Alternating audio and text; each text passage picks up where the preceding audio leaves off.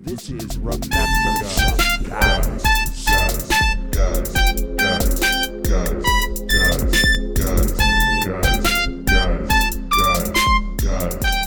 Listen, the Bears are what we thought they were. They're what we thought they were. We played them in preseason. Who the hell takes the third game of the preseason like it's bullshit? We played them in the third game. Everybody played third quarters. The Bears are who we thought they were. And that's why we took the damn field. Now, if you want to crown them, then crown their ass. But they are who we thought they were. And we let them remember that guy. The show where we mine our memories for nuggets of nostalgia about peripheral players past and present. Hey there, folks. I am who you thought I was, which is one of your hosts, James. I'm not who you thought I was. Just kidding. I am Diaz. But we have the cause of that epic rant by Dennis Green with his tremendous return skills for the Chicago Bears. Please introduce yourself, our special guest. God, I wish I was that good. You know, I'm definitely not any Hall of Fame level return man, but I am the very special guest, Xavier. Devin Hester was so good.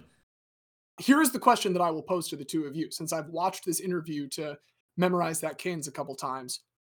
Who is the Bears player whose name is actually said in the question right before that rant? It's Sexy Rexy? It is Sexy Rex Grossman. Love that. Fighting an intense battle with Trent Dilfer for worst quarterback to ever make a Super Bowl since 2000. Sexy Rexy loves the fucking deep ball. I don't know what else. That was my first favorite internet meme that I can remember. It wasn't Rex Grossman, but there were Rax Grissman comments where it was like Rax Grissman sees the open receiver in the flat 5 yards downfield. Does he throw it to him? No.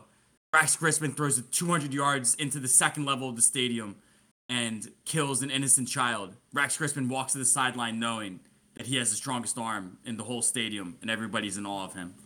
Sexy Rexy Grossman loves the deep ball. Chicks love the deep ball. You know what I love, Diaz? Whatever it is that is making memories for you right now. Well, the World Cup has been fantastic. I'm sure Xavier's going to have a lot more to say about that. As we record, an incredible day in Group E.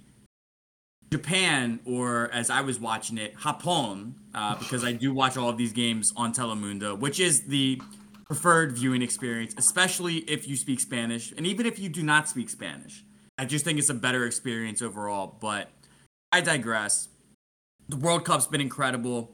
What a win by Japan today to win Group E, a group that had Spain and Germany in it, and now sees Germany going home. An incredible upset. A win with 17 possession percentage. 17% it was great. Possession. It was so fun. It was great to watch. The record lowest in a World Cup game for a winner. Well, and the margin by which Japan kept the ball in the lead up to their second goal is literally down to decimals and fractions of a centimeter or an inch or whatever your preferred measurement system is. If it went one blade of grass further, it would have been ruled out. Remarkable just how close that came to actually being out. And, props to the refs for calling that correctly and allowing the play to continue and allowing Japan to pull off one of the upsets of the tournament. In a tournament that's been full of them. We've seen Saudi Arabia beat Argentina. So many upsets to choose from. I mean, and this World Cup has been just amazing from the perspective that it's just the last two groups are finishing up group play tomorrow, correct? Yep.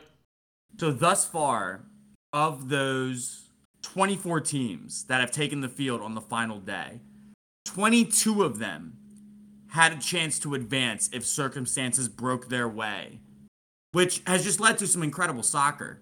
So, I mean, the World Cup has been amazing. Shout out Christian Pulisic. He claims that it was not his testicles that were injured on that play, but it is my personal canon that Christian Pulisic laid his testicles on the line for his country in order to secure the advancement of the United States into the knockout round. What an incredible sacrifice. And I just am in awe of his dedication to both country and team. The World Cup's been amazing. I'm sure Xavier will elaborate a little further on that, but at least for myself. I've had some incredible memories made. It's been so good. It's been fantastic. But I can ramble a lot, so James, I think it might be best. What is big memories for you? Well, I got 3 for you right now. First off, I just want to thank Joey Votto for clearly getting very into the butt buzzing scandal this year. It seems to have inspired him to join a chess tournament in the Cincinnati area. He did show up looking like a knockoff brand version of Oscar Isaac with his incredibly bushy beard, suspenders, tie, and all that. I'm about Oh my God, Joey that's Votto's, fantastic. he's kind of hot in it. I'm not going to The lie. suspenders. It's incredible. And that was about the highlight because he did make it clear that he lost to a 9-year-old in one of his opening rounds. So keep at it, Joey. If you are as attentive to your skill in chess as you are to your skill in baseball, I'm sure eventually you'll be advancing further. I have some bad news for the two of you.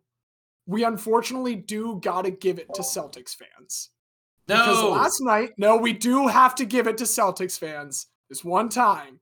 Because last night, that would have been November 30th, in a game between the Celtics and the Heat, it was revealed that Prince William, a product of inbreeding from the English Isle, came over here with his wife Kate to attend a basketball game, and they were rained down with USA chants when they were shown on the big screen. Now, this is okay because it's World Cup. We're allowed to kind of be in that zone right now. We may find ourselves playing England again, and I'm sure that we will show those two up at that time, but I'm just personally glad that for once we did not give them any undue praise and adulation that they did not deserve. I just want to chime in and say the USA chant is very, very powerful. And Xavier and I are in the rare circumstance of having been born and raised and lived in this country. However, having been on the receiving end of a USA chant. Yep. When we watched the World Baseball Classic final between USA and Puerto Rico. Xavier, myself, and our dear friend Jose, we all went out to a bar on Temple's campus in support of Puerto Rico. And nobody at the bar has any clue that this game is happening until they see that there's these 3 fuckers in Puerto Rico garb. And as the USA lead continues to grow, we are assailed with a USA chant. I just need to say, if you are an outsider in that moment, that shit cuts deep. It is so effective at making you feel like a piece of shit. I've experienced that in my life when Yankees fans come to someone else's stadium and drown out the home fans with "Let's Go Yankees." No, that is the exact feeling. And like, this is my place. This isn't supposed to be happening right now. I'm just here to like watch my team play baseball and cheer for them. And now I got this whole bar full of assholes chanting at me. Like, felt very hostile. But to your point, yes, James, a USA chant is a great way to make outsiders feel like the outsiders that they are. We do unfortunately got to hand it to them. The Celtics and Heat fans had that tied together green and red bandana moment. Speaking, though, of college life, I'm glad that you touched on that because I want to, for my last bit, just take a moment to acknowledge the brilliant editors at the University Daily Kansan. They are tonight, December 1st, in a game against Seton Hall, handing out free copies of their most recent publication, which is a full front page splash. It says Big Energy. Big Energy is the headline. Why has Big Energy, the headline, grabbed me so? Well, it is big inserted picture of one of their players, Energy. That is how the front page reads. That player is last year's Gatorade High School National Player of the Year, wearing number 4, just turned 19, shooting guard and small forward, Grady Dick. Fantastic name. Well done, University Daily Kansan. Good job. Big Energy indeed. He missed the trick by not being number 69. It would have been just too powerful. He's probably going to be a one and done. Like, he is a big deal. We will be talking about Mr. Dick, I'm sure, sometime soon. Then he should wear 69. He should, but for now, that's enough dicking around. Like we said, Xavier, you've got a lot of stuff to ramble about. Why don't you go ahead and start rambling? Okay, so there has been a lot of sports going on. So first, I want to give a shout out to Troy Taylor in the Sacramento State Hornets football team. Troy Taylor is their head coach. He used to be a member of the New York Jets.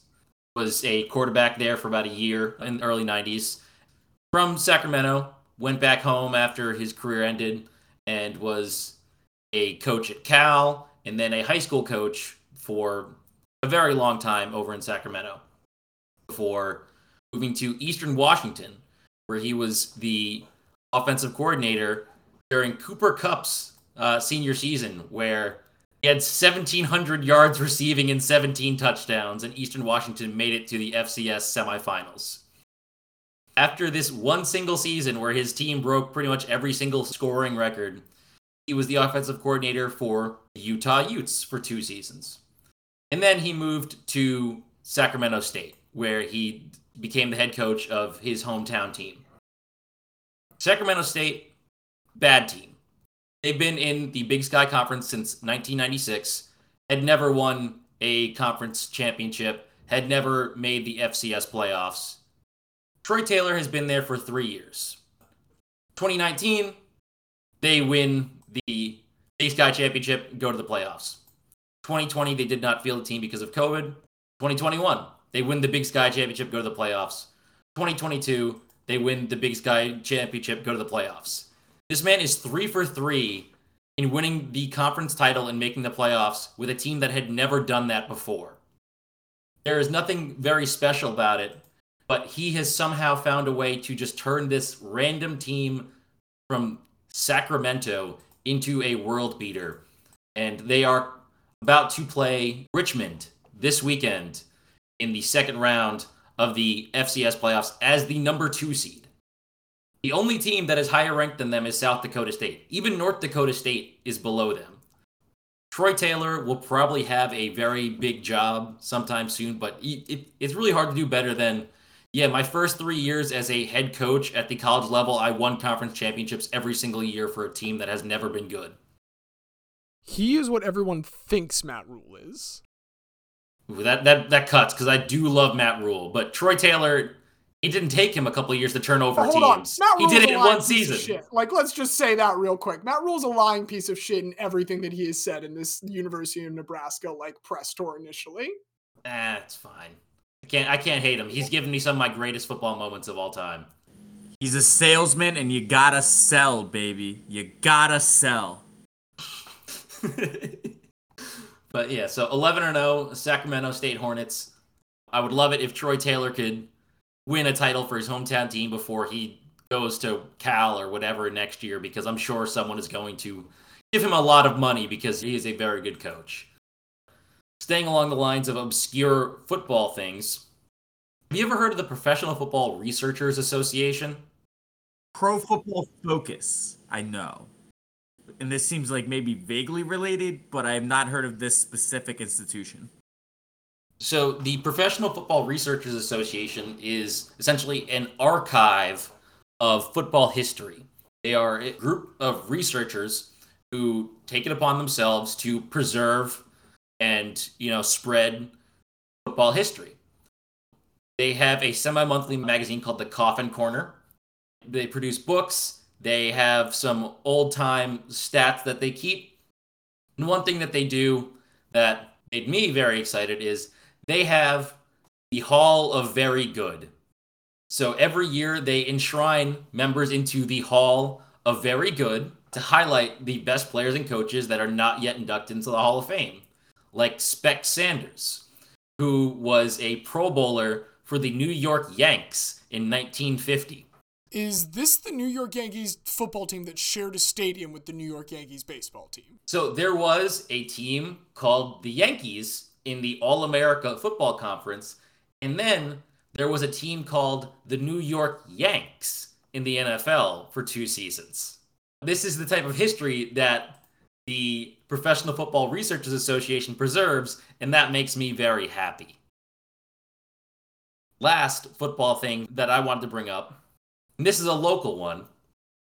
Our boy, E.J. Warner, the son of Kurt Warner and next legend of Temple football, was named the American Conference Rookie of the Year and also named to Pro Football Focus's all-true freshman team, alongside a bunch of 5-star prospects playing for LSU and Alabama and Texas.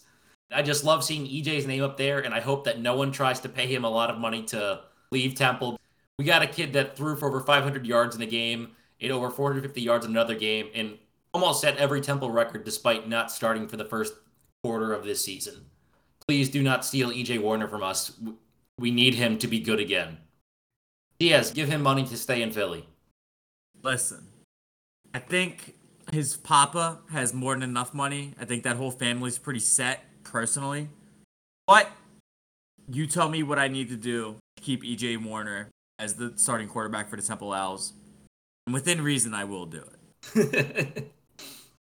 If he stays, I think there's a really good chance that Temple can be a bowl team next year. That offense was looking good. The defense, not so great, but not losing a lot of people. And I think they got something to build on if EJ stays. So fingers crossed he does. Last thing, now it's time to get into World Cup corner. This World Cup's been... Oh, wait, hold on. That's an incredible pun. Please continue. It's been great. I said to all of our listeners that I wanted to talk about all of the bad things beforehand because I was going to gush as a major soccer fan, and I am. But one of the things I do want to highlight is that during today's absolutely insane Germany versus Costa Rica game, there was the first ever all-female crew of referees. Stephanie Frappart of Germany was the main ref, along with Noisa Bach of Brazil and Karen Diaz of Mexico. All-female crew, first ever. And I think that's really awesome, continuing breaking barriers. There are 6 total female referees at the World Cup.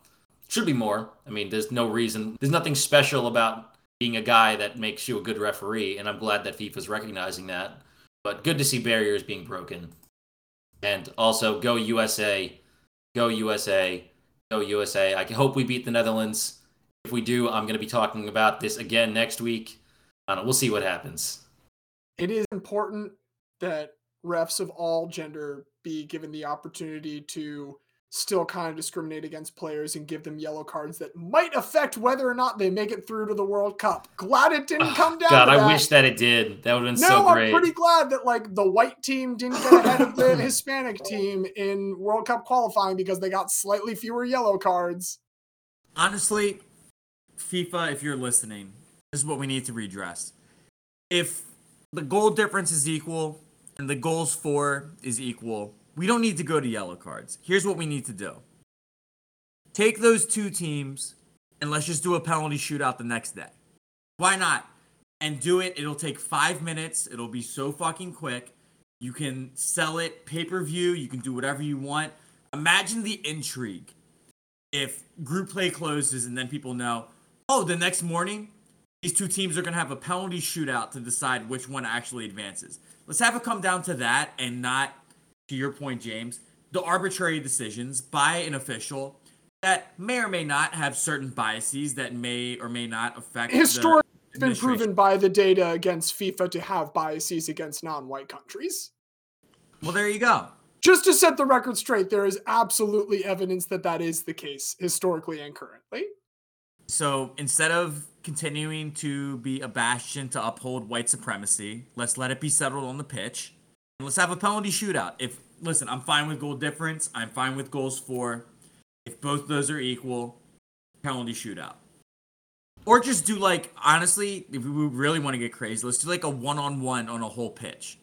One guy from each team to do the kickoff, and you strategize as you'd like to see fit from there. One-on-one. First one to put the ball in the goal, 120-yard pitch. Just the captains. This is our official pitch. This is actually reminding me of something.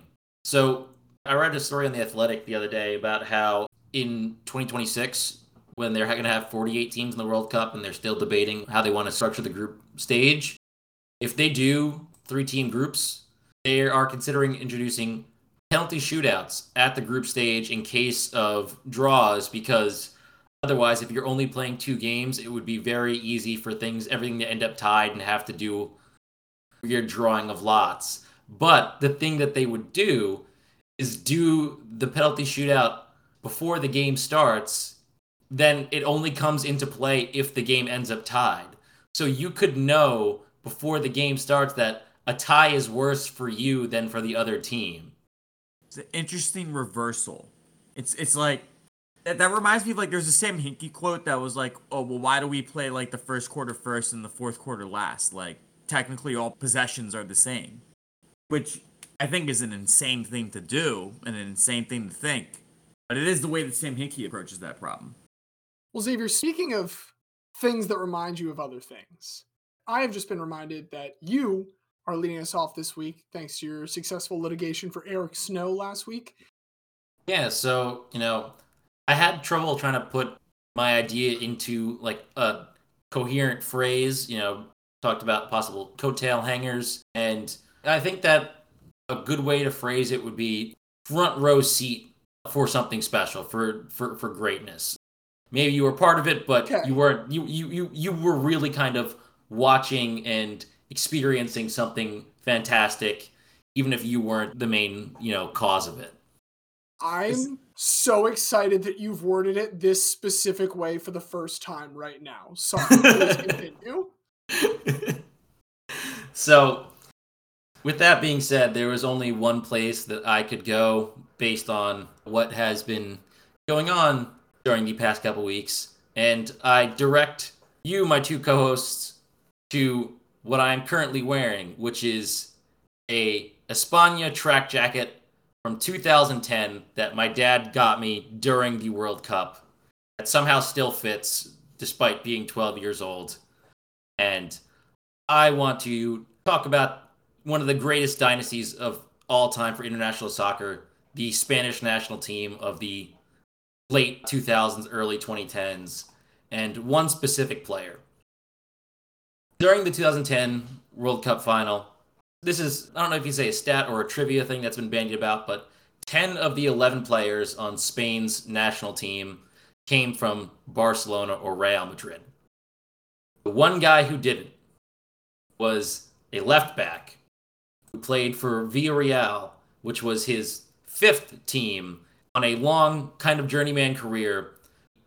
Definitely the least star power-y person on that team, especially when they would bring in Cesc Fabregas, Fernando Torres, Jesus Navas off the bench. I want to talk about Joan Capdevila.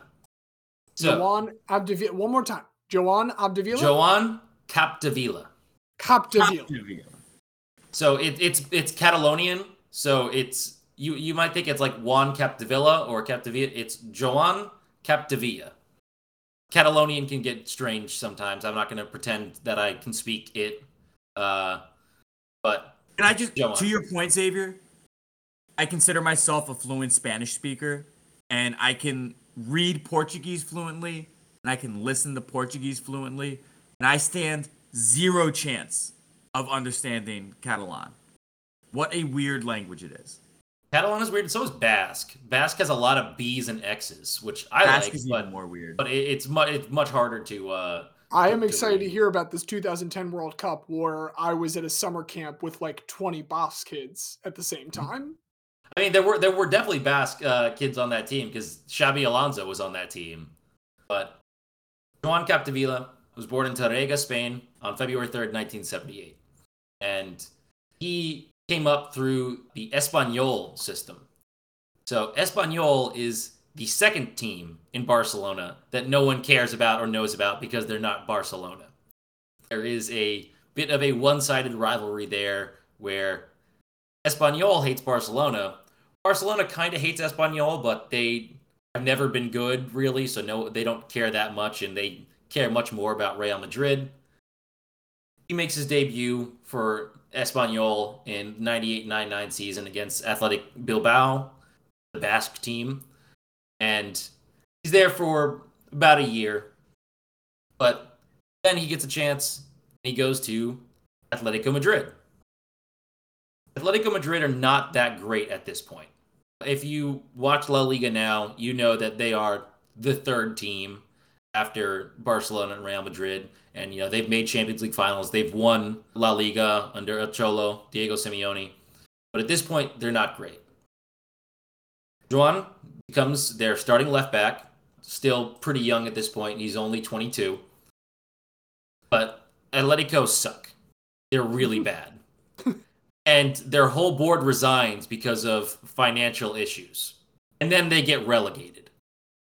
So now it's, do I stay in the second division or do I go somewhere else? So he leaves to go to Deportivo de La Coruña. Depor are not a La Liga team anymore. They are in like the third division of Spain at this point. Currently, they're in the third division of Spain. Okay. But in the late 90s, early 2000s, they were good. They were called Super Depor, and they had a bunch of like strong Brazilian teams, and they won La Liga, and they were playing in the Champions League.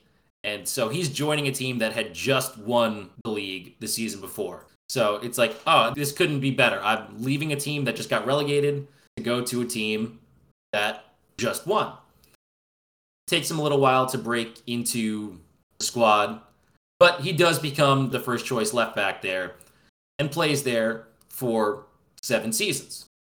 Problem is, they've already peaked by the time he's got there. He gets to see everyone parade around in their winners' medals because he's on the team when they get their medals the next year, but they don't win anything after that. They do get one Copa del Rey, but nothing special. But at the same time, he is doing okay for himself, and he has made some appearances for Spain, not a lot. Between 2002 and 2006, he only has 7 caps for Spain. He's not doing much. He did get the chance to play for the under-23 squad at the Olympics in 2000 when they did lose to Diaz's favorite team, Cameroon, in a penalty shootout in the final.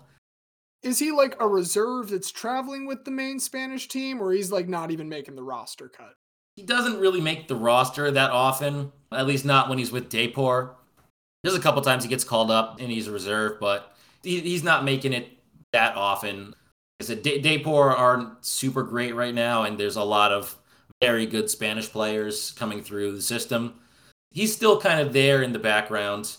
You know, that 2000 team, he got the silver on. That was a pretty good team, but the Indomitable Lions got them in the end.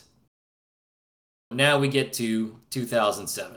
He gets a chance to move to Villarreal, the Yellow Submarine, which is one of my favorite teams in Spain. So he moves on a 3-year deal to this team. Is it for the song? Does that nickname predate the song, or did they really name themselves after the Beatles song? Ooh, that's an interesting question. Well, so I mean, Villarreal's been around since 1923. They're a very old team, and I just know that they're the Yellow Submarine because they wear all yellow and they're like a lower profile team. I don't know when they got that nickname, to be totally honest. I can tell you that happened in the 60s. That is when they got the nickname because it was a highly popular song in Spain during the 1960s while Villarreal was still a small club. This is according to an article that was written on April 28th, 2016, cited by Wikipedia. Awesome. Thank you to Wikipedia. Very much appreciate their abilities there. It was the B-side to Eleanor Rigby at that time. Was it really? Mm-hmm. This is when Villarreal was battling for promotion to Spain's third division. I'll stop reading this article now. So Capdevila joins Villarreal, and this Villarreal team is good. 07-08 team, they finished second, only behind Real Madrid, but ahead of Barcelona and Atleti. He gets noticed by the Spanish coach, Vicente Del Bosque, more than he ever had previously. He gets called up to the squad for Euro 2008 and becomes the first choice left back for this Spanish squad that blitzes through the group stage. They win their first game against Russia 4-1 with a hat trick from David Villa. They beat Sweden 2-1 with goals from Fernando Torres and David Villa. And then they beat Greece 2-1. Knockout stages, they take down Italy in penalties. Then they take down Russia again in the semis. And then they get Germany in the final. So at this point, Spain had not won any sort of title in 44 years. They had been Euro champions at home in 1964 and had never done anything since. We think Spain now is considered, one of the top teams, but up until this point, they really weren't. They were very much a B-tier team with not really any strong history. They'd had good players, but there was never really any, cohesion to their team. They were never really a threat in anything. And Germany was definitely the favorite here. Game starts out pretty cagey. And then Fernando Torres scores in the 33rd minute to give Spain a goal. Germany, they're pressing. They just can't get through the back line of Sergio Ramos at right back, Carlos Marchena at center back, Carles Puyol as his partner, and Joan Capdevila. And Spain wins their first title in 44 years. This Spanish team, they were pretty young at the time, but now we can say they were stacked. Their midfield was Xavi, Andres Iniesta, Cesc Fabregas, David Silva, with Fernando Torres up top. All of those guys are superstars, along with Ramos, Iker Casillas in goal, and Carles Puyol. The only two people on that team you could say aren't are Carlos Marchena and Joan Capdevila. But Spain gets their first title. This is the start of something special for Spain. They go on a streak of not losing for 35 straight games, which ties a record for all national teams at the time. It's since been broken by 1 by Argentina and by 2 by Italy, but at the time it was a record of 35 along with the Brazil teams of the early 90s. They're winning every game. The first loss that they have in 3 years is actually against the USA in the semifinals of the Confederations Cup in 2009, the tune-up for the 2010 South Africa World Cup. I remember that game like it was yesterday because fucking Josie Altidore turns the defender, scores past Casillas, rips off his shirt, runs into the stands. USA wins 2-0, and then Michael Bradley also gets sent off right at the end, and then they lose in the final to Brazil after having been up 2-0 against Brazil. But even during that Confederations Cup, Capdevila sets up Fernando Torres on a goal for hat-trick, assists Cesc Fabregas, makes team of the tournament even though Spain only finishes third. After this, Spain's not done. Just losing one game, it's fine. It's not the end of the world. They're still, defending Euro champions. So what do they do next?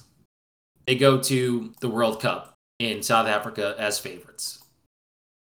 And they lose the first game. They lose to Switzerland in a massive shock. Everything is, oh no, the sky is falling. If you lose your first game at the World Cup, your chances of advancing are about 16% because, you only have 3 chances, and sometimes you could be eliminated after the second game, depending on how results go your way. But thanks to a goal from Gelson Fernandez, they've lost 1-0. But the rest of their group is Chile and Honduras, and Spain thinks, we can still get through this. They switch some things up. Their back line pretty much stays the same. Sergio Ramos, Joan Capdevila, Carles Puyol, and a new center back pairing, Gerard Piqué, a.k.a. future Shakira's husband and then no longer Shakira's husband. I appreciate the Mr. Shakira so much because, as Xavier may know, in our Dynasty Football League, it is an IDP league. I have as safety Mr. Simone Biles, Jonathan Owens, currently a safety for the Houston Texans.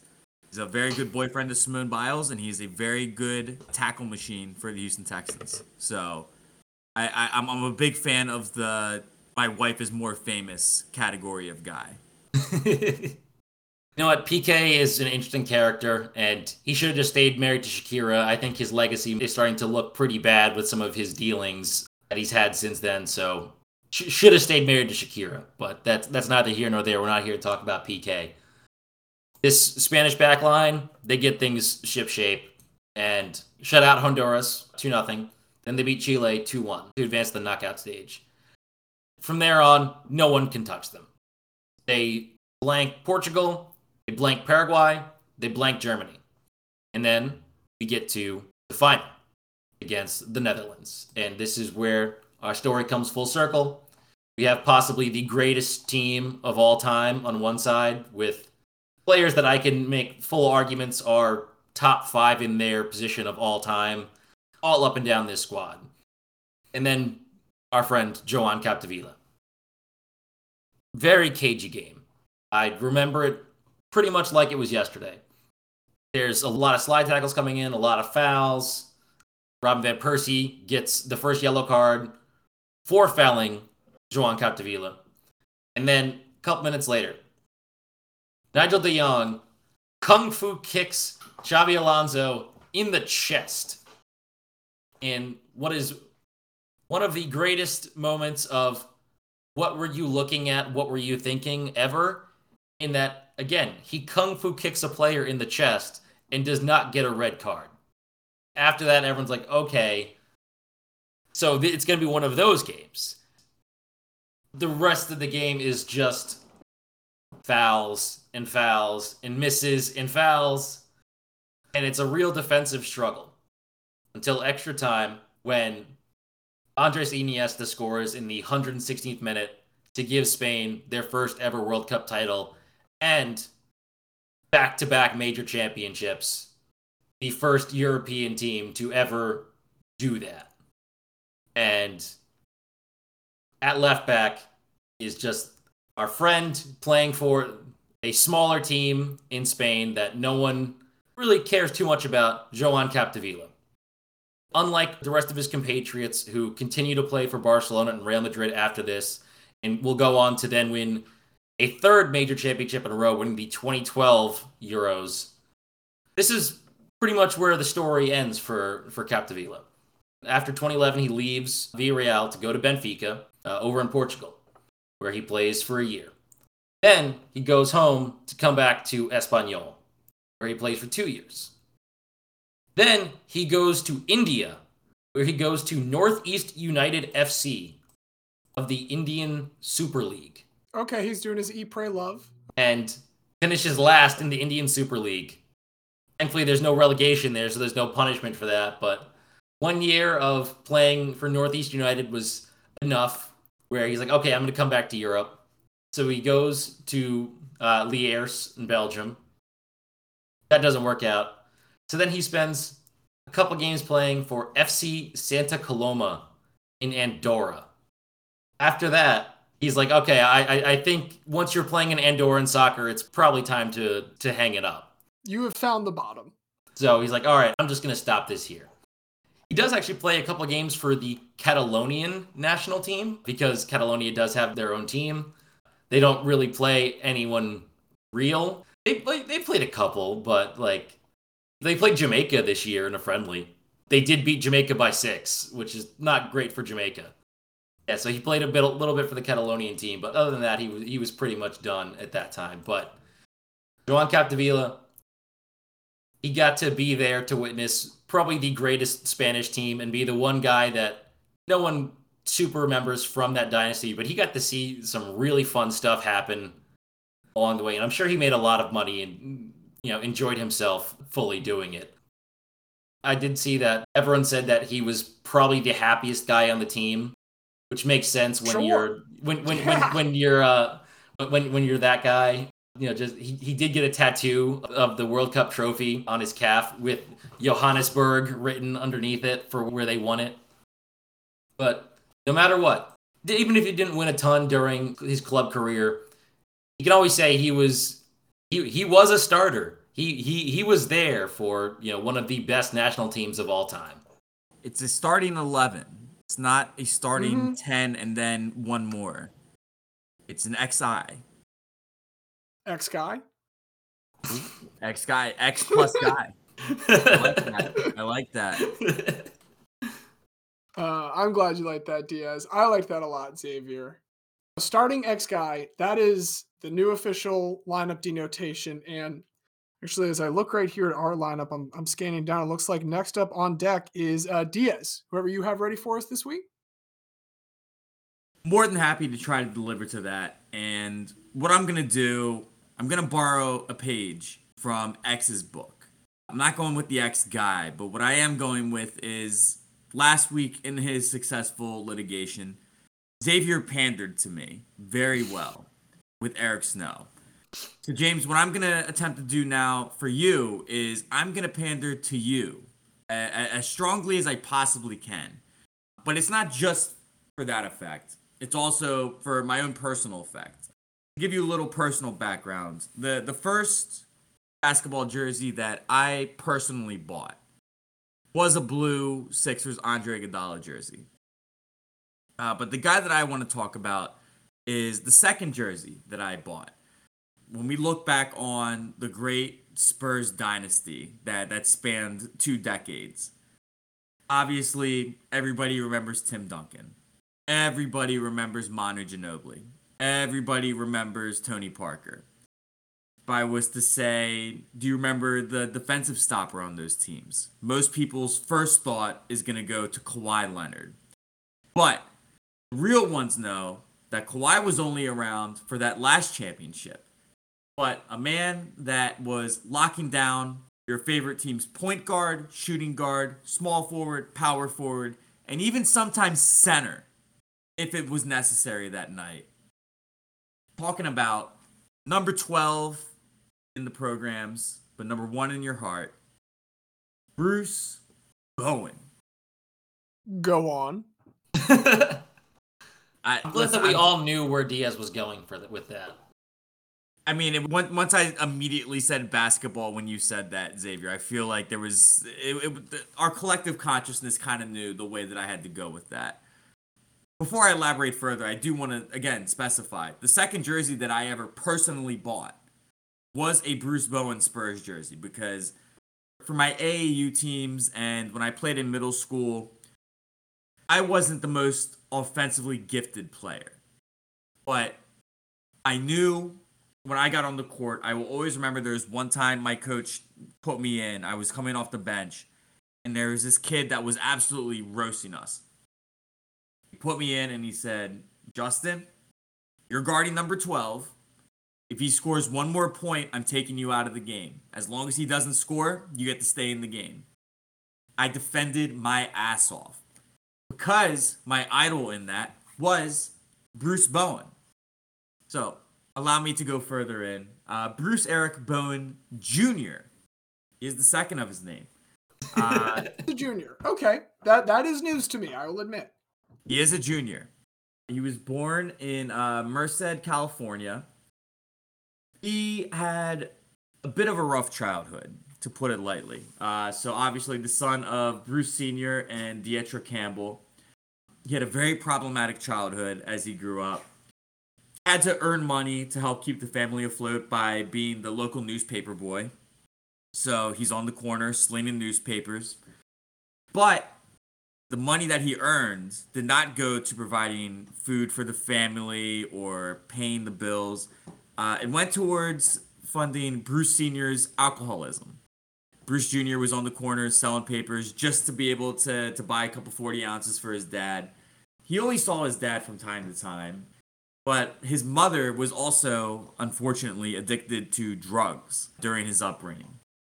It was so bad that at one point, Dietra sold the family television to support her crack habit. So it was an incredibly difficult upbringing for Bruce. He did have one good family member that looks out for him. His uncle Daryl is who he attributes to helping to provide a positive influence in his life and to keep him on the quote-unquote straight and narrow. But Bruce gives tremendous credit to Daryl for helping to keep him out of trouble. What he also gives credit to is, of course, the game of basketball. Basketball became an outlet for Bruce during this troubled upbringing, and he became a local star at West Fresno Edison High School. Resulting from that, he would get a scholarship offer to go play at Cal State Fullerton. In the course of his career, he plays in 101 games, averages 11.4 points and 5.8 rebounds. Good stats, certainly not superstar stats. His senior year, he would bump those up a bit. He'd average 16.3 points, 6.5 boards, and 2.3 assists across just under 37 minutes a game. So pretty much in a college game, 40 minutes, he's playing the whole way. And he's named to the All Big West first team. To this day, Bruce ranks 12th on the Cal State Fullerton Titans points scored list with 1,155 points. And he remains 7th all-time in rebounds with 559. Now, after this, it was a long road for Bruce until he finally did make it to the NBA. He would spend the years of 1993 to 1997 bouncing across different leagues across the world, truly. Obviously, he goes undrafted in the NBA draft, if this is the case. Begins his professional career playing for Le Havre, That is a French team. France. The V comes before the R. So he plays that year for Le Havre. And he plays the next season still in the French league. He plays for Évreux. The next year, he does get to come back domestically to the States, but he's not in the NBA yet. No, he's playing in the Continental Basketball Association for the Rockford Lightning. That's a good name. The Lightning, I know, I love the Rockford Lightning. It reminds me of the Rockford Peaches. I have to imagine it's the same. Is it Rockford, Illinois? Rockford, Illinois. So, There you indeed, go. perhaps in a different life, Bruce Bowen and Dottie Hinson would have crossed paths, but not in this life. In this life, he just has a 1-year stopgap playing for the Rockford Lightning. After that, it is back to France, where he plays for Besançon. Spends 1 year with them. And in February of 1997, he does make his final return back stateside, or he does rejoin the Rockford Lightning. He'll finish out that CBA season with them, and he will get a tryout shortly thereafter with the Miami Heat. Bruce makes the team, and in March of 1997, he signs a 10-day contract with the Miami Heat. He makes one appearance for the Heat. He plays 1 minute. This does not result in a Moonlight Graham stat line. Bruce does register a statistic, and in foreshadowing what he would become best known for, in his 1 minute, with no shot attempts, and no assists, and no rebounds, he does log 1 block. This gives him a 36 blocks per 36. That's My elite research- per 36 numbers. My research, it is the best per 36 for any NBA player in history for blocks. Well, so obviously this season ends with him winning Rookie of the Year. Unfortunately, it doesn't. The 1 minute played was not quite enough for him to qualify for Rookie of the Year. But again, the 36 blocks per 36 minutes that he logged for the 96-97 season for the Miami Heat does remain to this day an NBA record. Not officially, though. Just Tied, on if nothing else. We are a podcast that loves our technicalities, and technically, Bruce Bowen holds that record. You know, we can make our own statistician group and count that as our own. Like everyone else is doing it. The RTG reference page. Headed by Bender Benting Rodriguez Jr., we will start the official RTG statistics and let it be known that Bruce Bowen does hold that record for most blocks per 36. And that would be an incredible place to leave the Bruce Bowen story. However, we still have many more places to go. Bruce's next stint, perhaps based on that 1 minute of playing time, it does land him a contract with the Boston Celtics. In his first full season with the Boston Celtics, Bruce plays 61 games. He starts 9 of them. And that's a solid season. He averages 5.6 points, just under 3 boards, and 1.4 steals in 21 minutes per game. Shooting 34% from 3, just under 63% from the line. This is looking like it's a chance for Bruce to build some good momentum. It wouldn't work out quite that way. The next year with the Celtics, he only starts in the 1 game across 30 games. His minutes drop to 16 per game. His shooting numbers drop across the board. He's only shooting 27% from 3. He is shooting 46% from the line. Well, that part's not good. Really not good. Really not good. And only 2.3 points per game. So not a great 98-99 for Bruce. After that, the Celtics choose not to extend him, but he is picked up by the Philadelphia 76ers. Starts the 99-2000 season with the Sixers, and this is forever immortalized in the fact that if you were to pick up a copy of Kobe Bryant Courtside for Nintendo 64, Bruce Bowen is on that Sixers roster. Along with Eric Snow, correct? Along with Eric Snow, along with Aaron McKee. That is my earliest memory of Bruce Bowen, is the fact that I was like, oh, who is this random number 12 that has the lowest rating in the game on the Sixers? Oh, it's Bruce Bowen. So that was my personal first encounter with Mr. Bowen.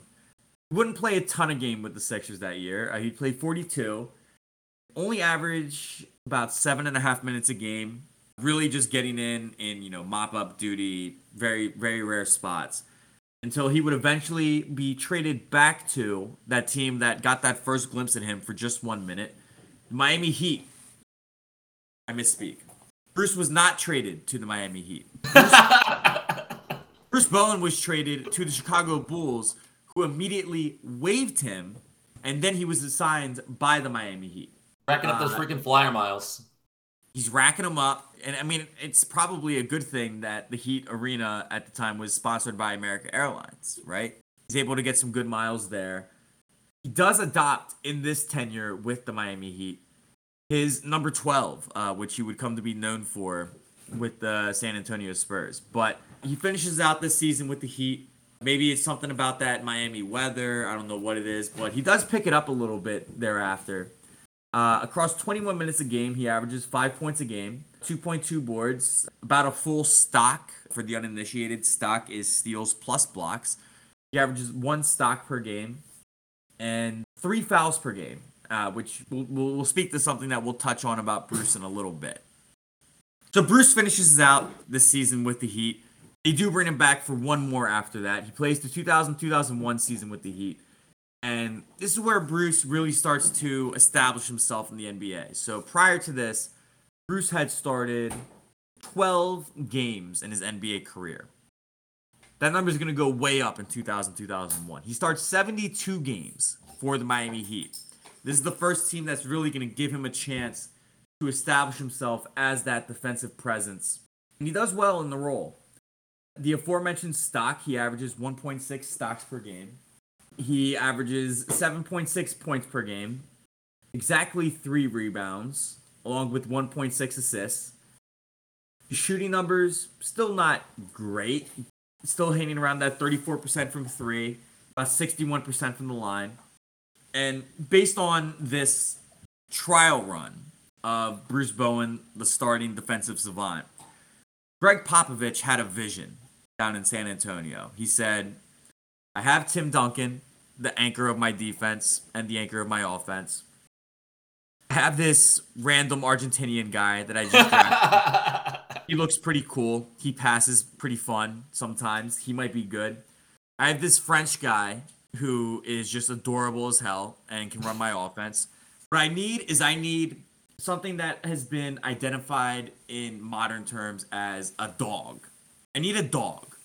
Love Tim Duncan and David Robinson. A team led by Tim Duncan and David Robinson is not led by 2 dogs. They are both far too pleasant of human beings to be a dog. There's mild amounts of dog. But what we need is somebody that is full-on certified, pit bull, in your face, gonna piss you off. We need that dog. And we need that Bruce Bowen. So the Spurs had won the title in 99, but they're lacking for a little bit. So at the age of 30, Bruce Bowen is brought aboard in San Antonio. Starts 59 games, all 59 that he appears in that first season. Averages the 7 points per game. But the one thing that he starts seeing an uptick in, and modern basketball people will appreciate this, the 3-point shot, of course, has become the most efficient shot in basketball. The way that people shoot it, the percentage at which they shoot it, it's the evolution of the game. What Bruce Bowen became the first person to really specialize in is specifically the corner 3. For the uninitiated, the standard NBA 3-point arc is longer than it is in the corners because, of course, if you were to keep that same length the whole way, you would run out of bounds at a certain point. So they flatten it in the corner. So it is a shorter shot in that corner than it would be from any other point on the 3-point arc. This is where Bruce Bowen lives. His first season, he shoots a career best 37.8% from 3. They don't go all the way this year. I believe this year they bowed out to the Mavericks, I want to say. Sounds right. Either Mavericks or like a late Rockets run. That's definitely when it was the 3 Texas teams all just beating the shit out of each other. I think that was a year that the Lakers beat the Nets that year. Lakers win the title, yeah. So at any rate, they bow out that year. But the next year, Brucey is back with a vengeance. And for the 2002-2003 season, he's not going to sell himself short of 59. Bruce starts all 82 games that year. He shoots a career best 44.1% from three. That would remain the high mark of his career. Still just a 7-1 points per game. Bruce knows what his role is. It's not to score, it's to defend. Averaging the 1.3 stocks per game.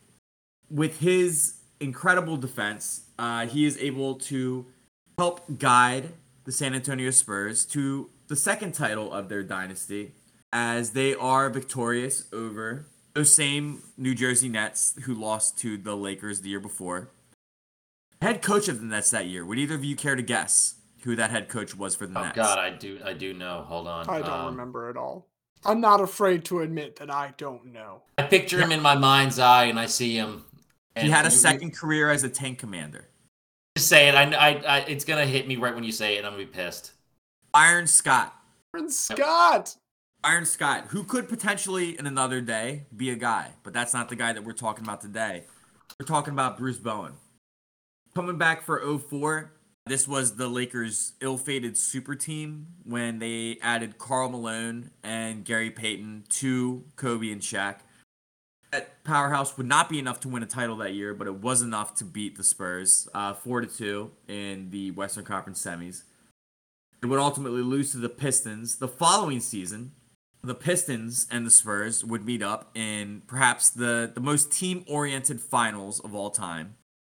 Spurs would win that one in 7 games, 4-3.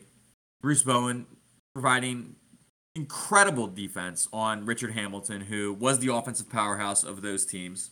And as we know, if we pay attention to the Spurs dynasty, we're going to skip a year the next season. We're not going to focus on 2006. We are going to jump forward to 2007, and we're going to go straight to those NBA Finals, where the Spurs take on the young upstart one-man powerhouse, featuring Eric Snow as the starting point guard, but The second Eric Snow crossover so far. most famously led by LeBron James at small forward. Bruce Bowen would be tasked with guarding LeBron James in these 2007 NBA Finals. And when we consider this, again, this is LeBron James. So when I say these numbers, these sound good for any basketball player. But Bruce Bowen held LeBron James 22 points, 7 rebounds, and 6.8 assists per game in those finals. LeBron shot 20% from 3 and 35% from the field in those finals. Yeah, like that's roughly in line with a bad LeBron season, and that's easily the worst he's ever done in the finals, I have to imagine. By far, it's the worst he ever did in the finals. And I mean, the number that just jumps out to me is the 35% from the field, because LeBron's usually easily over 50%.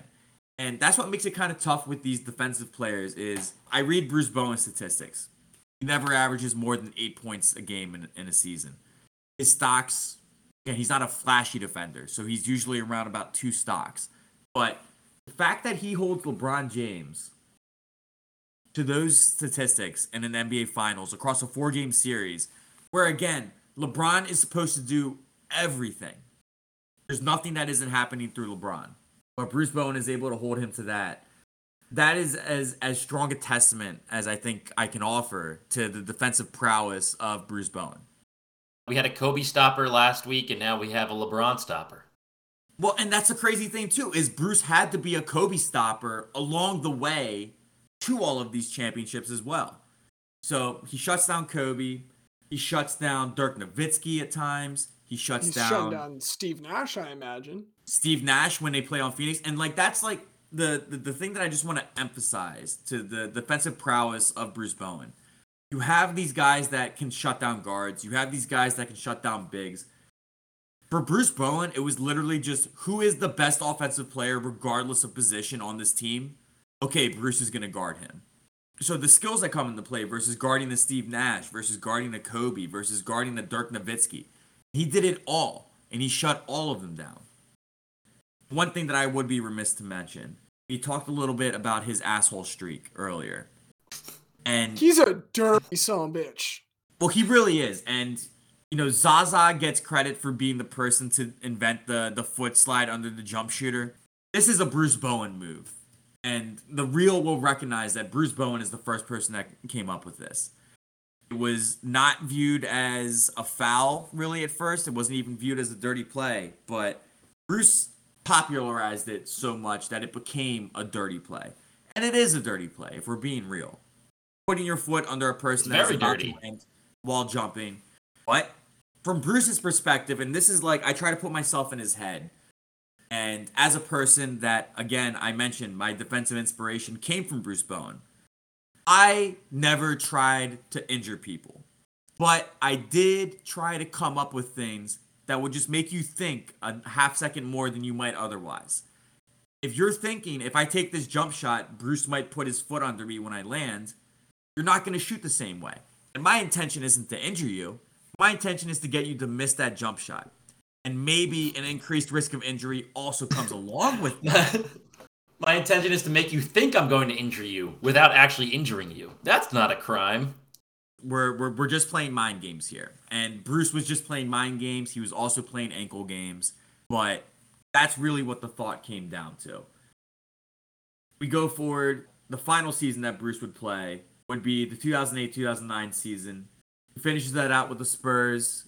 His starts come way down in that year. Every single game that he played for the Spurs prior to this season, he started. In the 2009 season, he only starts 10 out of the 80 games that he appears in. Numbers down across the board, only averaging that 2.7 points. Technically, his career does not end with the Spurs. In the following offseason, he would be traded along with Kurt Thomas and Fabrizio Oberto to the Milwaukee Bucks for Richard Jefferson. Richard Jefferson was good for the Spurs. Right. I mean, and the fact that, Kurt Thomas, Fabrizio Oberto, Bruce Bowen, neither of them, I don't think, did anything for the Milwaukee Bucks. So just more great work by R.C. Buford and Greg Popovich to turn that around. But Bruce would take that to be his swan song. He would choose to retire thereafter. Two other notes that I just want to give on Bruce Bowen. He did play for the U.S. national team in 2006. So in the build-up to the Redeem team, Mike Krzyzewski is trying to put together his team identity. And he says, you know what we need? A dog. So he goes and gets Bruce Bowen. Bruce Bowen plays for Team USA at the 06 Worlds, the FIBA World Championships in Japan. At 35, he was the oldest player on the team, but he only got spot minutes.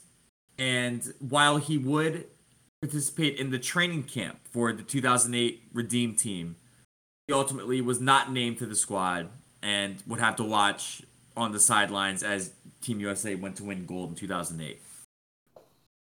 The other thing worth mentioning with Bruce Bowen, and I'm going to go back to a theme that we mentioned last week, guy recognizes guy. In particular, an organization of guys will particularly recognize their guy. So on March 21st, 2012, Bruce Bowen's number 12 was retired by the San Antonio Spurs to never be worn again by any San Antonio Spur, except for 2 years later when LaMarcus Aldridge signed, and with Bruce Bowen's permission, LaMarcus Aldridge did wear that number 12 for the San Antonio Spurs. Texas homecoming for LaMarcus. It was a big deal. We rolled out the red carpet. It was like the biggest free agency deal the Spurs had ever made. That was probably a big part of the pitch, honestly. So thank you, Bruce Bowen, for helping That us is get so LaMarcus funny, though. Aldridge. It's like, we're going to make a big deal of retiring this number, and then... I mean, hey, no one's wearing it now. I could say safely there's definitely not a 12 on the Spurs right now. For now. And that's why I have that Bruce Bowen number 12 jersey, because I know it will never be donned again. And just in summation, I think that LaMarcus part is a great thing to say for Bruce's legacy, right? And especially as we get back to the theme, we're talking about coattail guys that were along for the ride, guys that knew their role. Bruce Bowen knew what his role was. It was to defend the best player. It was to make the best player think that he might potentially be injured. It was to hit that corner three. It was to allow LaMarcus Aldridge to wear his retired number for the betterment of the organization. It was to be a guy. And I do think that is what Bruce Bowen is. No, Bruce Bowen is one hell of a guy. I feel pretty darn pander too. That was honestly the second that the category was mentioned, two truths reconciled within me. I love Bruce Bowen, and James loves Bruce Bowen. And I knew I had to go Bruce with it. Bowen. So I had to go with that, but I also know that my pandering aside, you're gonna bring some heat for us, and we've gotten some very slight teasers in the RTG production chat, but I just can't wait to hear what direction you choose to go with this, James. Yeah, I felt very certain I didn't have to tell you the sport because there was no way either of you was going to do this sport, or at least not accidentally, not unknowingly. Because we're going to go back to the Olympics. We're going to talk about a pretty recent Olympian who has participated in a number of Olympics for the United States and has won gold a couple times. Despite this, I bet not only does she remain unknown, her team is probably relatively unknown to you and anyone else that is listening. In fact, of that team, she is probably the biggest outlier. Why don't we go ahead and start this with a pop quiz for the two of you? Okay. How many people are there on a women's 8 rowing team? 10. You said 8? A women's 8 rowing team. 12. 9 is both my response to both of you in German and also the answer. There are 9 people. There are the 8 rowers, and then there is the coxswain. Coxswain. It is pronounced coxswain. You are correct that it is spelled coxswain, but no, Oh, I that is didn't a know that. coxswain. Coxswain. Okay. Coxswain. And we're going to be talking about one particular coxswain who helped turn the tide for the United States rowing team, and that's Mary Whipple. Interesting. I hope you explain what a coxswain is, because I'm pretty sure I know, but it also probably is very important to explain what that is. Oh, I assumed that people were not coming in here with an immense amount of crew knowledge. I promise you that. Before we talk about that, let's talk a little bit about Mary Rebecca Whipple, who was born in Sacramento on May 10th, 1980. She's born to parents Meg and Al. She has a pair of older brothers, Al Jr. and David, so she is either their third or fourth child. I admit I'm not entirely sure, because born on that same day is her twin sister, Sarah Janine Whipple. Could not find which one of them was first. So Mary Rebecca and Sarah Janine, those are the Whipple sisters growing up in Sacramento. And a little more than a decade later, as they're entering high school, it's the Mitch Richmond years with the Kings to kind of set the mood for it all. She's looking for something for her daughters to do. It's like, hey, I'm going to sign you up for a rowing class. And they take to it like duck to water. They start doing singles and pairs, both of them, cooperatively and on their own. But then puberty hits during high school, and they don't really grow a whole lot. So the coach comes to Mary. He's like, look, you've got promise. But if you really want to keep with this, you're probably going to have to make the transition to coxswain. So she is initially disappointed, understandably. She thinks that becoming a coxswain was like getting demoted, but not so. Let's talk for a moment about the role of a coxswain. The two most literal things that they do during a race is, one, they control the tiller. They are the ones steering the boat. If you think about a crew race, all of the people rowing are not looking where they're going. They all have their backs faced to the direction they're pointed. Only the coxswain can see where they're going. So they're in charge of steering. They're also in charge of calling out the stroke, keeping pace, just kind of being a motivational force there. They are also kind of like a secondary coach. They're like an equipment manager too. They get a bunch of like clerical roles. They're supposed to be the ones that when the team is like loading and unloading the boat from their setup and all of that, they're the ones that are directing everyone's movement. Also, just to make sure you know, if there's ever a crash, they are legally master of the vessel. That is the term describing their role. So they do have to be in charge of everyone if there is ever any boat crash. Interesting. Ideally, a coxswain, you might imagine you want them to be pretty small. They have to be minimum 121.5 pounds. Normally, they average around 125. If you weigh less than 121.5 pounds, they do give you bags of sand to get you up to that minimum weight. You do just have to kind of sit with bags of sand in your lap. So they want you to be about 125. That is in comparison to the rest of the rowers who all average about 6¼ inches tall and weigh like 175 to 180 pounds. So every member of your team easily has 50 pounds and about half a foot on you. They all look like the Winklevosses and then just a person carrying sand. It's like the Winklevosses and then a smaller Jesse Eisenberg. Like not just Jesse Eisenberg, but a slightly shrunken down version of Jesse Eisenberg. Raisins Jesse Eisenberg. The sex of the coxswain does not matter as of 2017 and did not matter at a lot of levels prior to that. You can do it for either team. A man or a woman can cox for the other side. Again, you just want to make sure you're tiny. As you might imagine, it is more common that a female person cocks for a male team rather than the other way around. And just so you know, as I've been saying it, the verb is to cox. Love it. Plural cox verb. Yes, she is coxing, and she's coxing quite well at this point as she enters high school. She is at the Sacramento Adventist Academy, go Capitals, and she's really starting to make a name for herself. She's going to stick with women's rowing, and that's because women's rowing is a beneficiary of a very important piece of legislation, the 92nd United States Congress. It's a heavy hitter. Do you guys have a personal favorite of any of the pieces of legislation they passed? That was Title IX, right? This is the 1972 Congress, essentially. You've got the Clean Water Act, Federal Election Campaign Act, and the Consumer Product Safety Act. Bangers all the way down.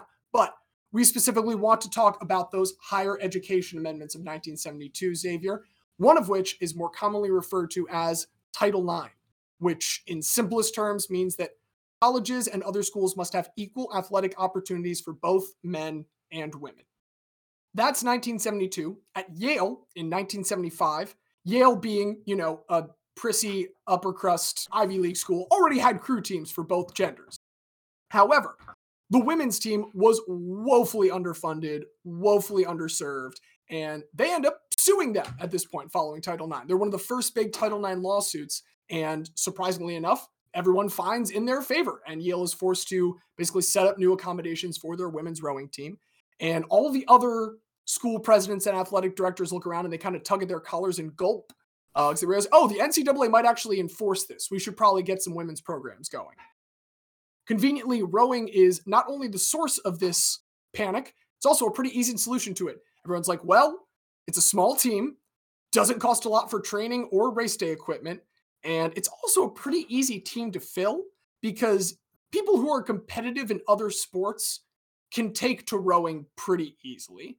At the dawn of Title IX, a lot of schools are just figuring we can start this sport of rowing and we'll find a bunch of women who haven't rowed before, but they just are really good athletes and we'll get them into this sport.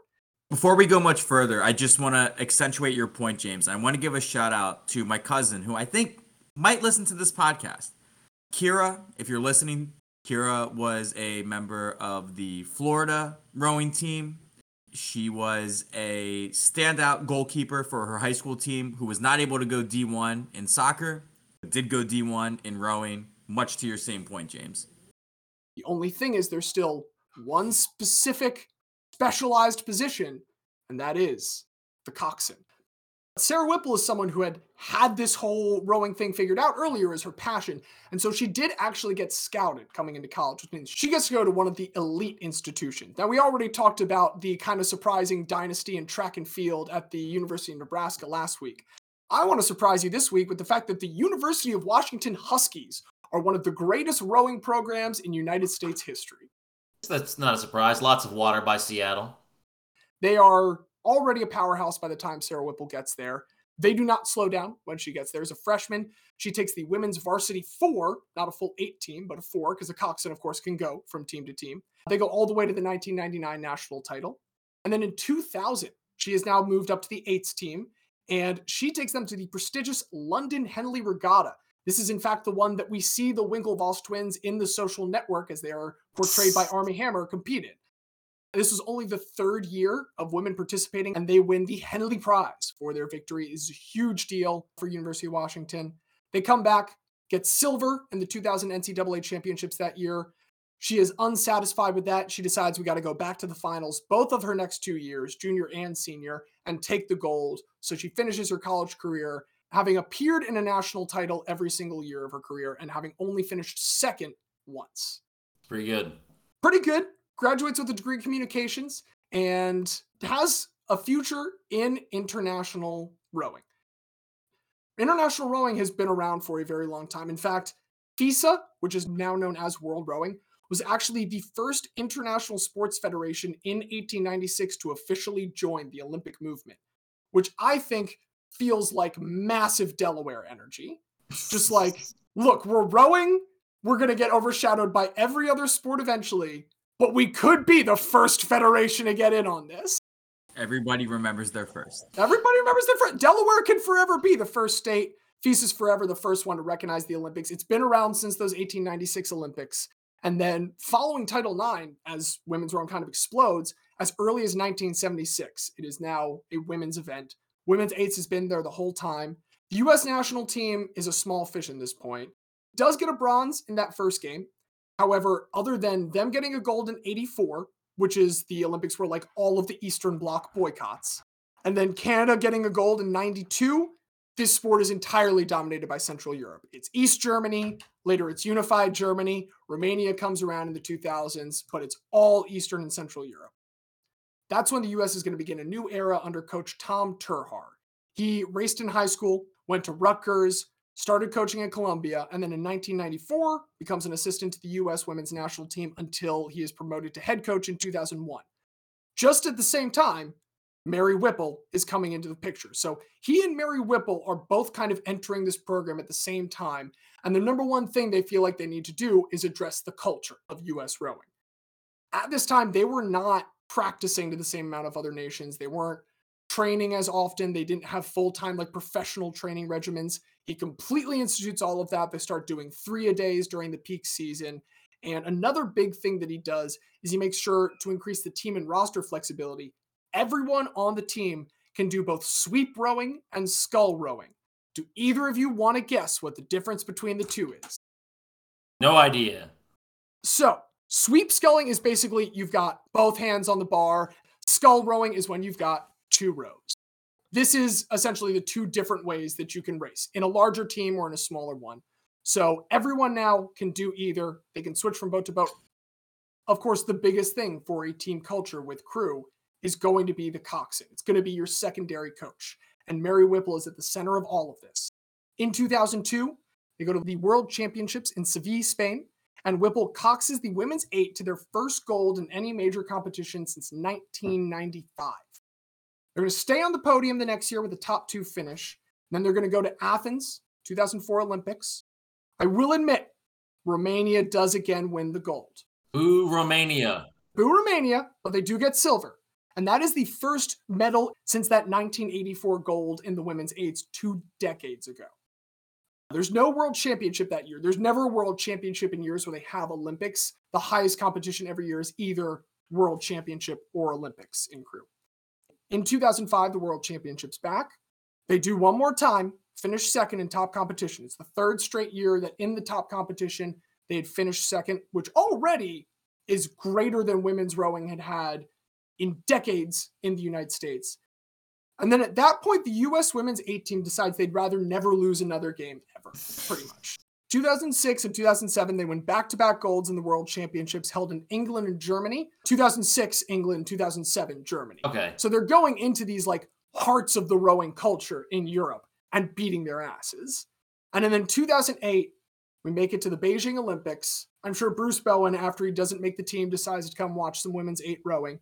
And if he did, he would have seen that in their first race, they qualify for the finals with the 2nd fastest time of any team in qualifying. Now, in the final, at the very end, the Netherlands makes an insane push. I just want to talk about this for 1 second. I know we're talking about Mary Whipple, but the Netherlands gains an entire boat length on Romania in just the last 250 meters. They have a photo finish where they edge Romania out by 0.03 seconds. It is insane if you watch the replay to just see this Netherlands boat moving. And it is such an incredible effort by them to come in second because the U.S. already crossed the finish line over 1.5 seconds ago, y'all. Like, get Just like time. on Saturday, the Netherlands will finish second to the USA. Absolutely. They're going to get crushed just like everyone did. They are a boat length past the entire field within the first 500 meters. And this is, by the way, a 2,000 meter race, typically taking about 6 minutes to complete roughly. Like 6 minutes is, I think, the Olympic record still at this point. The world record will be set by the American women in 2013. That is 5 minutes and 57 seconds. So they win. They win their gold. It is the first gold for the women in 24 years. And Mary Whipple actually decides to take a year off in 2009 after this. She goes to get her master's in intercollegiate athletic leadership from the University of Washington. That's an interesting degree. It's an interesting master's program to kind of Like, think about. what do you do after? Do you become an AD or like? Well, she has an interesting post-playing career. This is just a 1-year sabbatical, but again, just a testament to how good University of Washington is. The coxswain that fills in for her for the U.S. team during this, obviously the U.S. team wins the world championship again in 2009, because like, what are we fucking doing here? Of course they do. And Caitlin Snyder is the coxswain who is another former Husky. So the only year that it's not Mary Whipple, it's basically the person that immediately took over for her in college and then kept her seat warm in the professional ranks. 2010, 2011, Whipple returns with her masters. She decides she would like some more gold medals, please. So they do win another 2 world championships.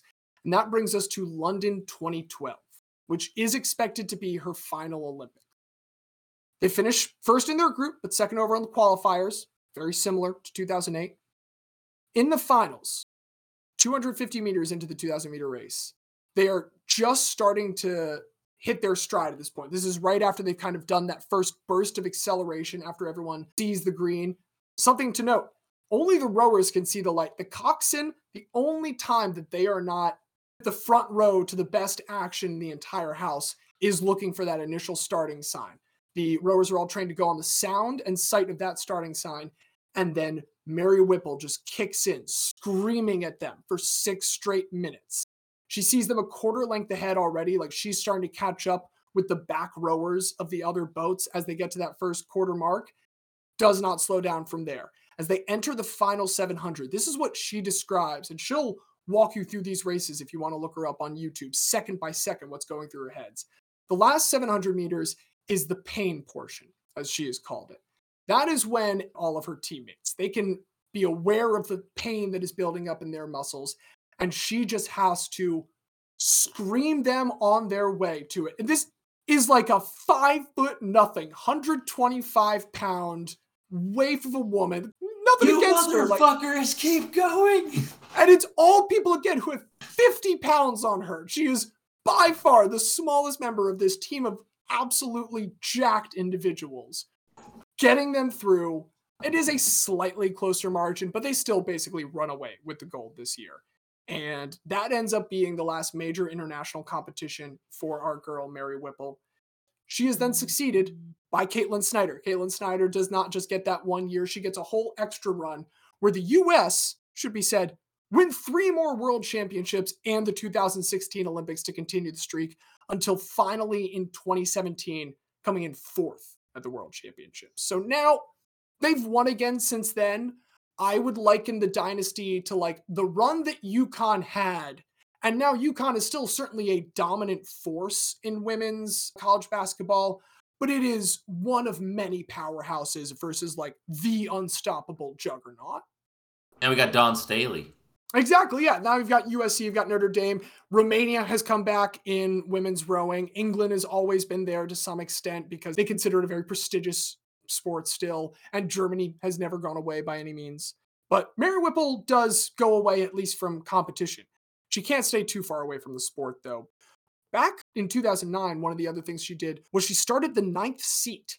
This is a coaching program specifically aimed at coxswains, a coxswain training center. It is basically half rowing training and half like motivational speaker / life coach training. Oh, and unsurprisingly, she also does motivational speaking and life coach stuff. Yeah, not surprised. She married a winter sports instructor named Ryan Murray a few years back. They moved to Leavenworth, Washington, and have a couple of kids that are 5 and 2 years old. And that's great for her because she was super into winter sports her whole life. She was just like, I can't really do that right now. Got to go be one of the greatest coxswains of all time. Also, as a note, her twin sister Sarah did stick with the sport to some extent. She never reached as an individual competitor the same levels, but she was a coach for colleges for a number of years before settling into coaching a Sacramento area program now that has won a bunch of national titles at the competitive teenage level. Mary Whipple is largely done with competition now. She'll make several ceremonial appearances, but even with the kids that she's coaching, she's not taking them to meets and stuff. She's getting them ready to go join other programs. because what a coxswain has to do is come in and command the team despite if you look at it, first physical reaction you might have to the makeup of the team indicating the exact opposite. And she did more than win. She helped with Tom Terhar build the foundation of this program that still continued to win without her. So maybe someday she will come out of retirement for that or for skiing. Maybe she'll do a Vanessa Mae Vanakorn thing. But for now, our Hall's got cocky guys. Our Hall has guys that are dicks. But we have never had a guy that is coxed quite so hard and quite so well as Mary Whipple. And that is my guy for you two today. I really enjoyed that. Did she ever compete in Dadvale? I did look to see if she had made it to our neck of the woods at the old Schuylkill River, and I couldn't find any records for Dadvale. I have to imagine the University of Washington was competing there. It is still to this day like one of the biggest college level competitions internationally. Like other teams from other parts of the world come to Dadvale. Not a lot, but some. So it's a big deal. I'm sure that the Huskies were there at some point while she was crushing it. But unfortunately, I cannot find her results from Dadvale Regatta. I just love the idea of the position of the coxswain because, like, it's effectively a cheerleader that has actual impact on the game. Is really like what I think of it. It's the dream of like every kid that didn't make the tryouts in high school and then got the equipment manager job or just like the sideline hydration assistant, whatever, doing that, but still getting an award when the team wins. And also just how from a literal definition of the theme of this week, like we're talking about coattails, we're talking about guys that were along for the ride. We're talking about people who had a seat and a view to history. Yeah. That is quite literally what the coxswain is. Well, and it sounds like we're starting to discuss the candidates again. And while I'm very happy to hear this early energy for Mary Whipple, we got to give some credit where credit is due to the others. Bruce Bowen's got a lot of, once again, intersections with guys that we've talked about, like Eric Snow, like Anderson Varejao in those same 2007 finals, like our boy Brent Barry there in San Antonio. Certainly there's crossover there. And I mean, the only guy that isn't one of the two powerhouses with you on, it's an incredible part of a 2010 World Cup team that I have a very personal connection to. This has been a fun one today, but you literally found someone with a front row seat for greatness. And it's hard for me to look past that because it is just such a perfect encapsulation of a thing that I did not tell you was how I was thinking about it before 2 hours ago. As Diaz was saying, we said along for the ride, and I did feel like it fit that one pretty well. I was already going for a pun. Don't give me too much credit here. I mean, I think we're giving you the exact amount of credit that you deserve, which is just... I'm trying to remember what the exact theme was the week that you came up with Diocles. Is that what it was? Gaius Apuleius Diocles? Yes, indeed. Yes. I mean, Stormcat as a workhorse is probably still to this day my most on-the-nose bit. No, very true, but... The horse that fucks. Everybody loves the horse that fucks. Everybody loves a literal interpretation of a theme and just running with it. I mean...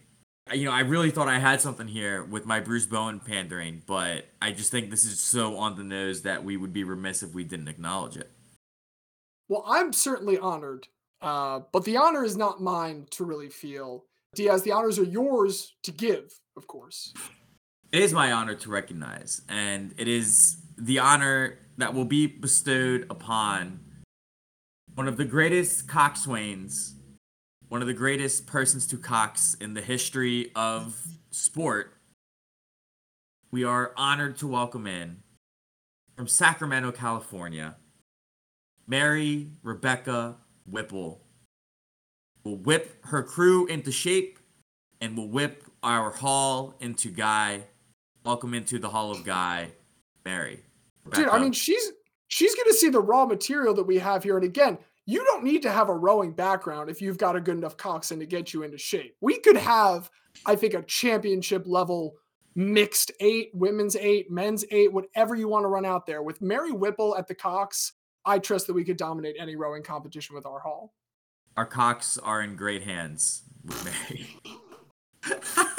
We are in great hands with our cocks. You're in great hands with our cocks. There That's we about go. 5 alcoholic beverages deep. Diaz wisdom. It is a proverb. Many people have said this, and we'd like to say to many people, thank you for listening to our silliness once again. It is always a pleasure to have you all on. Thank you to Zach for doing our beautiful theme music. Thank you guys both for joining me this time. Anything else that we should be looking for? What country are you more certain than anything will still be in the World Cup when people hear this episode? Brazil. France. Okay, I'm sticking with Argentina. And I've been James. I've been the very special guest, Xavier. And I'm Diaz. And as the great Chicago Cub Ernie Banks once said, the only way to prove you are a good sport is to guy. Guys,